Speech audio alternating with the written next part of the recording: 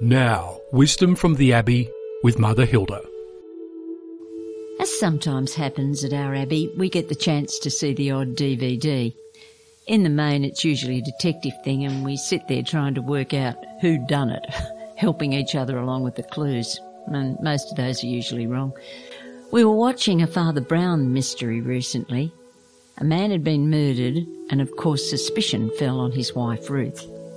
It turned out that a few years earlier she'd become pregnant and was quite sick. Her husband, a doctor, recommended these tablets that he was certain would help. The end result was that their little girl was born severely deformed. The husband couldn't cope and, racked with guilt, ran away, leaving his wife to face this on her own. She loved her little girl dearly and called her Estelle. After a couple of months, the baby died. No one had ever known that she even existed. So close was the veil of secrecy around her. She was buried in the back garden without a Christian burial or even a gravestone. This poor woman was consumed with grief. Father Brown naturally found out all about this in the course of his investigations. He also solved the murder, and you'll be glad to know it wasn't the wife who killed him.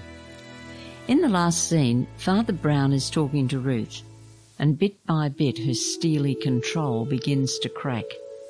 In the midst of her grief-filled sobs, she said, "Don't try and tell me that God did this because he wanted to bring something good out of it, that he wanted to give my baby a better life. I don't want a God like that."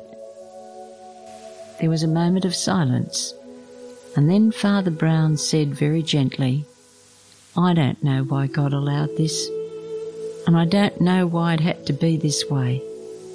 I don't know what he had in mind, but I do know that God knows what it's like to lose a child.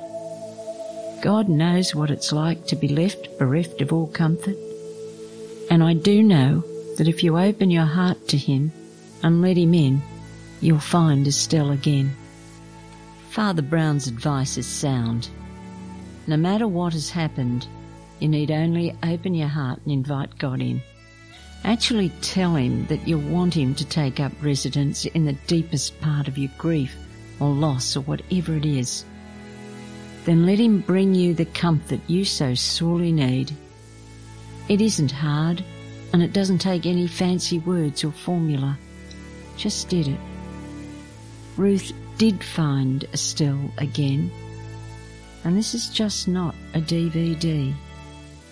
I promise you'll find what you've lost too.